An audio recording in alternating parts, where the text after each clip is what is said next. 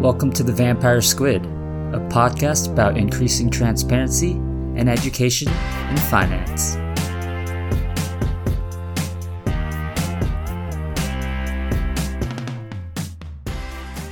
This is your host, Alan Lee, and welcome to episode 5 of The Vampire Squid. Today we're going to be talking about workplace etiquette. But before that, I just wanted to thank everybody again. Wow. We are currently ranked number 1 on the business category in iTunes and the number 12 podcast overall. This is in the matter of 2-3 days. This is insane. Thank you guys so much for all your help. Please continue to review, to share, to listen, everything. Just you guys rock so much. I'm speechless. Let's get to the number 1 overall, and then we could even take out Malcolm Gladwell and his podcast. How crazy would that be? You know, as always, if you have any questions, comments, suggestions, please feel free to visit thevampiresquid.com, and you can comment on the podcast episodes or get on the contact form as well. Please also go to my Facebook page, facebook.com/thevampiresquid, and you'll receive live updates on the podcast, on news articles, on the blog. It's a great medium for staying connected on the Vampire Squid. And just to note, I'll be traveling to Beijing tomorrow through the next few days at least. So we'll be out of pocket. And please don't be offended if I can't respond to your emails as quickly as I have been doing. And just from the sheer amount of emails as well, it's more than a full-time job just to respond to all the great feedback and the suggestions that I've been getting. But please be patient and please continue listening. Keep the feedback coming. It's very much appreciated. So today's episode was actually sparked by my friend and listener Jared Baker. He suggested that he really wished he knew about workplace etiquette before he started his internship and, before you would start a full-time job. So I wanted to cover this episode today, and I want to structure it by, talking about some of the things that are pretty crucial during your first impressions. This is your first day, first couple weeks, maybe even first month on the job. And then, once you start hitting that groove, how to navigate some of the workplace politics. And I'll provide a few examples of scenarios where, workplace politics might come into play. So now you got your dream job, your dream offer, or your, dream internship or full-time. You're about to go to work next week. You're nervous. You don't know what to do. You don't know what to expect. How do you navigate this? What do you do on the first day? How do you frame the mindset? So the first thing that I think is very important to talk about is the work that you're going to get. So with any job that you go to, you're most likely going to get an assignment, a project, a deal that you're going to have to work on, for the next week or the next month, however long. The most important thing in first impressions is to get things done perfectly and timely. And I said those in the order of importance. So it's better to get it done perfectly than really quick. But if you can get it perfectly and quick, that's the best. And your first assignments aren't going to be the most exciting of things. Your first assignment is not going to be that $30 billion M&A takeover. Your first assignment might be something like creating company profiles or reading through the SEC and teasing out knowledge there. It might be formatting pages. These things aren't exciting, but if you can't get the small stuff done really well and in a timely fashion, your superiors and your managers aren't going to trust you with the more complex, the more advanced jobs. So, I've been on both ends of the spectrum. I've obviously had to work, for associates, for VPs, for MDs, and I've had to work with interns as well who, quote unquote, reported up to me. And what I've noticed with the best interns is they're the ones that get the work done very perfectly and in a reasonable and timely fashion. That being said, obviously don't rush through your work just to get it done quickly, because if you make mistakes, then your superior is going to have to provide comments and it's going to take at least double the time, right? So it's more important to get it done perfectly, but in a timely fashion is also very much appreciated because they're probably waiting on you to get the work done. You might be preventing them from going to the gym or to dinner with friends. So getting it done perfectly and timely is the first thing that I wanted to talk about. The second thing that I want to talk about is communication. This is so important, and senior people love over communication. They just feel at ease for some reason when you're over communicating and keeping them updated on what you're doing, how long it's taking, when you'll be finished. I would say 90% of people under communicate, maybe 5% do it correctly, and then 5% over communicate. So, when in doubt, send that extra email. When in doubt, visit the office. And I wouldn't stop this until your associate or VP is like, Alan, you need to take a chill pill. I just got 50 emails from you in the last 30 minutes. That's way too much. I don't need to know every time you go to the bathroom. This is not kindergarten. But unless you get that type of email, lean towards over communicating, especially during the first few months. You'll start to establish a rapport with your seniors and sort of understand how they operate. Obviously, some people like a lot of over communication. Some people like just the right amount. Some people even might like a little bit under communication. But for the first few weeks, even month or so, I would focus on making sure communication is very clear and you're making your superiors feel at ease. The next thing that I wanted to talk about is getting coffee. So in finance especially, and I'm sure with other jobs, people love to get coffee. I think on average, people drink at least 3 cups of it a day. Personally, I don't drink coffee. I only drink it socially. I only drink tea socially. I normally just get water, but for about 80+% of the office, everybody drinks coffee. And you should take advantage of that. What I mean by that is go get coffee with your colleagues. Go on that coffee break, with your fellow analysts, with your associate.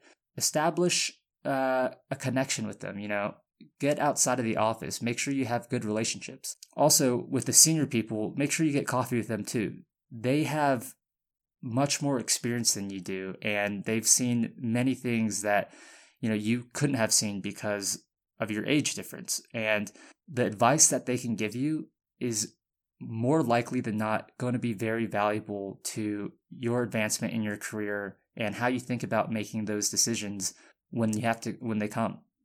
Personally, I think I did a pretty bad job of this during my internship. I didn't really go get coffee with the senior people, probably because I didn't really even drink coffee, but I think that was in my feedback. They were saying, hey, you should reach out to senior people, learn about their career track, how they got to where they are. These are some of the most respected people, in Silicon Valley. And, for you guys, it might be some of the most respected people in your industry or your area. And people are clamoring for senior people's times. Startups, Fortune 500 companies, they always want to jump on the phone with some of the partners at the firm, with some of the managing directors. So if you can take advantage of getting on their calendar and getting that coffee with them for 5 minutes or 10 minutes, you might learn something extremely valuable. You might establish a connection with them. They might become your mentor. This is probably one of the most underrated things in any job, establishing relationships with people that you admire and with people that you can have a very mutually beneficial relationship. I know that I definitely got my mentor through having coffee, through having some tea. And also one thing I wanted to note is if you have a better personal relationship with them, a relationship outside of the office on a deeper level, you understand things about their personal lives, about their families. They understand, your motivations, your goals.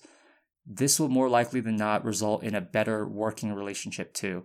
Unless you do something incredibly outrageous or ridiculous, during your coffee, your coffee chat with them, it's going to benefit your working relationship as well because, you've established a connection with them.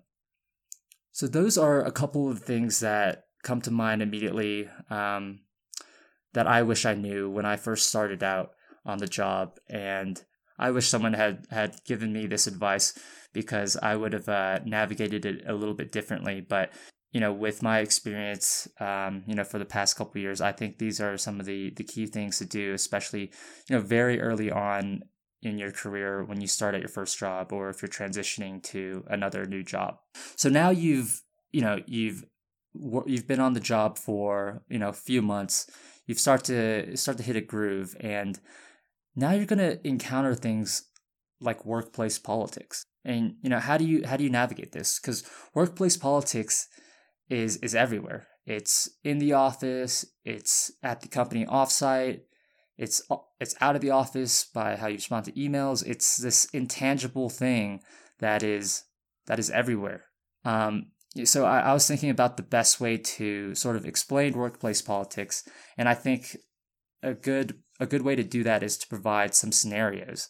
And in these scenarios, you can think or you can learn, how how people would think through the process of making these decisions, because ultimately that's what it is. It's, making educated decisions when you're navigating these workplace politics. So for example, it is maybe Thursday night at 6 p.m. and, your vice president has asked for something to be due later that night, and it's 6 p.m. and you have this office happy hour at 6:30 p.m. down at the local bar. You know that a lot of people are going to be there.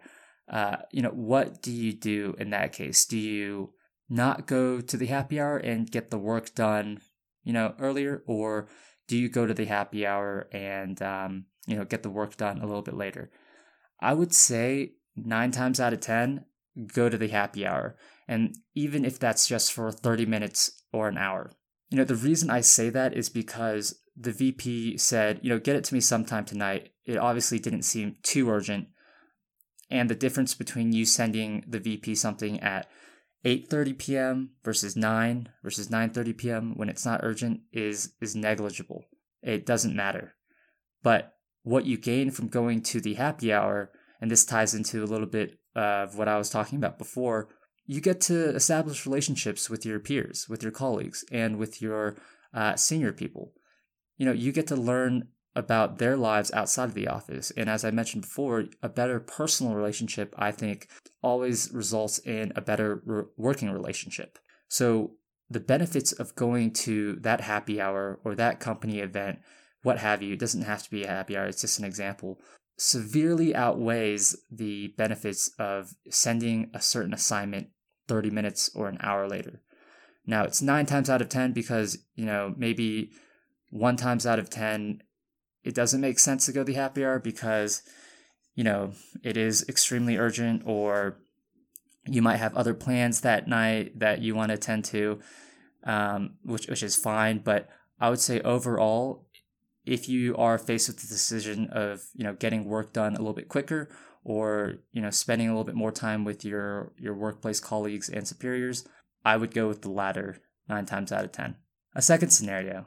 So you're on the job and you're going to get upset about things. So you're upset about a certain situation, or you're upset about someone that has blown up your evening.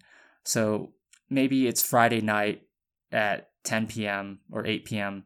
and a VP says, "Hey, I'm going to need these 15 company profiles done tonight. It's for a Tuesday meeting." And in this scenario, you also were going to get dinner with your girlfriend or boyfriend. And if you do these profiles, you're not going to be able to do that because it's 38 p.m. What do you do? What do you do in this situation? Do you suck it up and just do the work, cancel on your significant other, or not do the work and go get dinner and, maybe have the senior person get mad at you?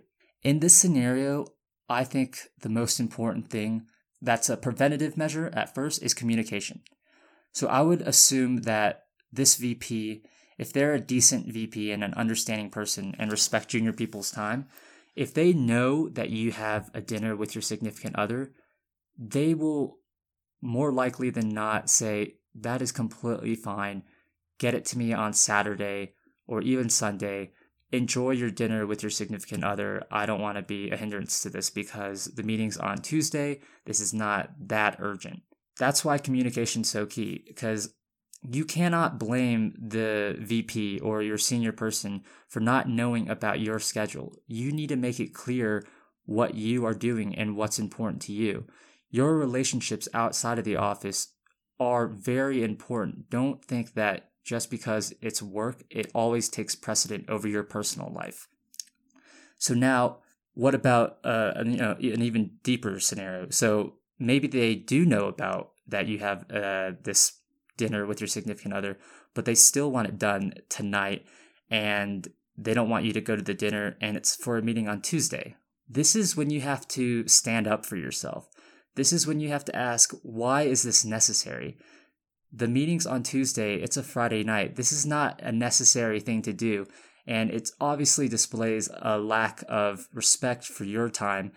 And if you don't respect your own time, other people aren't going to respect your time either. You have to stand up for yourself in these situations and just ask them why. Maybe they have a very good reason, but in this scenario, it doesn't seem like there's a good reason. If you do stand up for yourself, then you're most likely going to gain that respect of that person, no matter how much of a hard ass they might be. But if you don't stand up for yourself, people aren't going to stand up for you. Now, let's say that you do stand up for yourself and this certain person just is not having it and forces you to do the work. This is when it needs to be communicated to the top. It needs to be communicated to your staffer. That's not acceptable. You just do not want to be working with someone that has an absolute lack of respect for your time. That's all I really have to say about that. I'm sure a lot of you have encountered scenarios like this, but you need to stand up for yourself. You need to respect yourself before other people respect you. Now, let's say that, with all these workplace etiquette, workplace politics, maybe, you haven't been performing these to the top notch. Maybe you haven't been going to all the happy hours or getting coffee with the right people. What happens? I would say hard work and dedication to the job trumps all business etiquette, office politics, what have you. If you put in your 100% effort into the job, day in and day out, you will ultimately, in the end, be recognized for that. Guaranteed. It will ultimately shine through. Someone would vouch for you. It will show up in a review. Something will happen and you will be recognized for it. Now, some of you might say, why do I even have to worry about workplace etiquette or politics? What if I'm, great hard worker, I put my effort into everything, I stay till 3 a.m. every night. You said it'll ultimately shine through. Yes, I did say that, but if you combine hard work and dedication with, being aware of office politics and, workplace etiquette, your life is going to be so much better because you'll be recognized for your hard work and dedication a lot earlier. You'll get better projects and, you won't be miserable because you're not recognized for the work that you're doing. I've seen this firsthand. Some of the most hardworking people at the firm were not recognized for their work and for their dedication to the firm because they didn't navigate these successfully, these workplace politics and workplace etiquette. And it was really sad to see because they deserve the respect of the most senior people and the recognition, but just because of, this etiquette and this politics, they didn't receive that. And that's why I thought this episode is so important because I know many of you are very, very hard workers and very dedicated to doing the right job, producing the best work. But if you don't combine that with the things that I mentioned prior, you might be very miserable in the job because you're not recognized for the work. I want everyone to be recognized for the great job that they do. And if you can combine hard work and navigating these politics successfully, you will have a very successful career. I can almost guarantee it. So I think that covers this episode for, workplace etiquette. But I also know that with every type of workplace scenario or politics that come into play, it's unique. There's no way to cover every single scenario.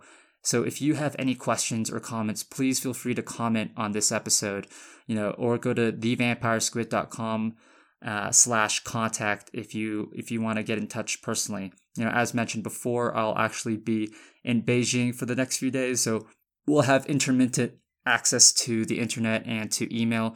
So please do not be offended if I don't respond as quickly as I have been.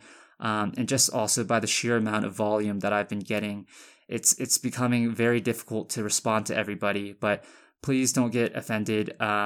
Keep the feedback coming. I love it. I definitely read every single email that I am receiving. If you have any more questions, visit my website, thevampiresquid.com. And until next time on The Vampire Squid, thank you all so much for listening again. Please share, please review. You guys are the best. We're number 1 on the business podcast, number 12 overall. Let's get to number 1 overall. Thank you so much, and ciao.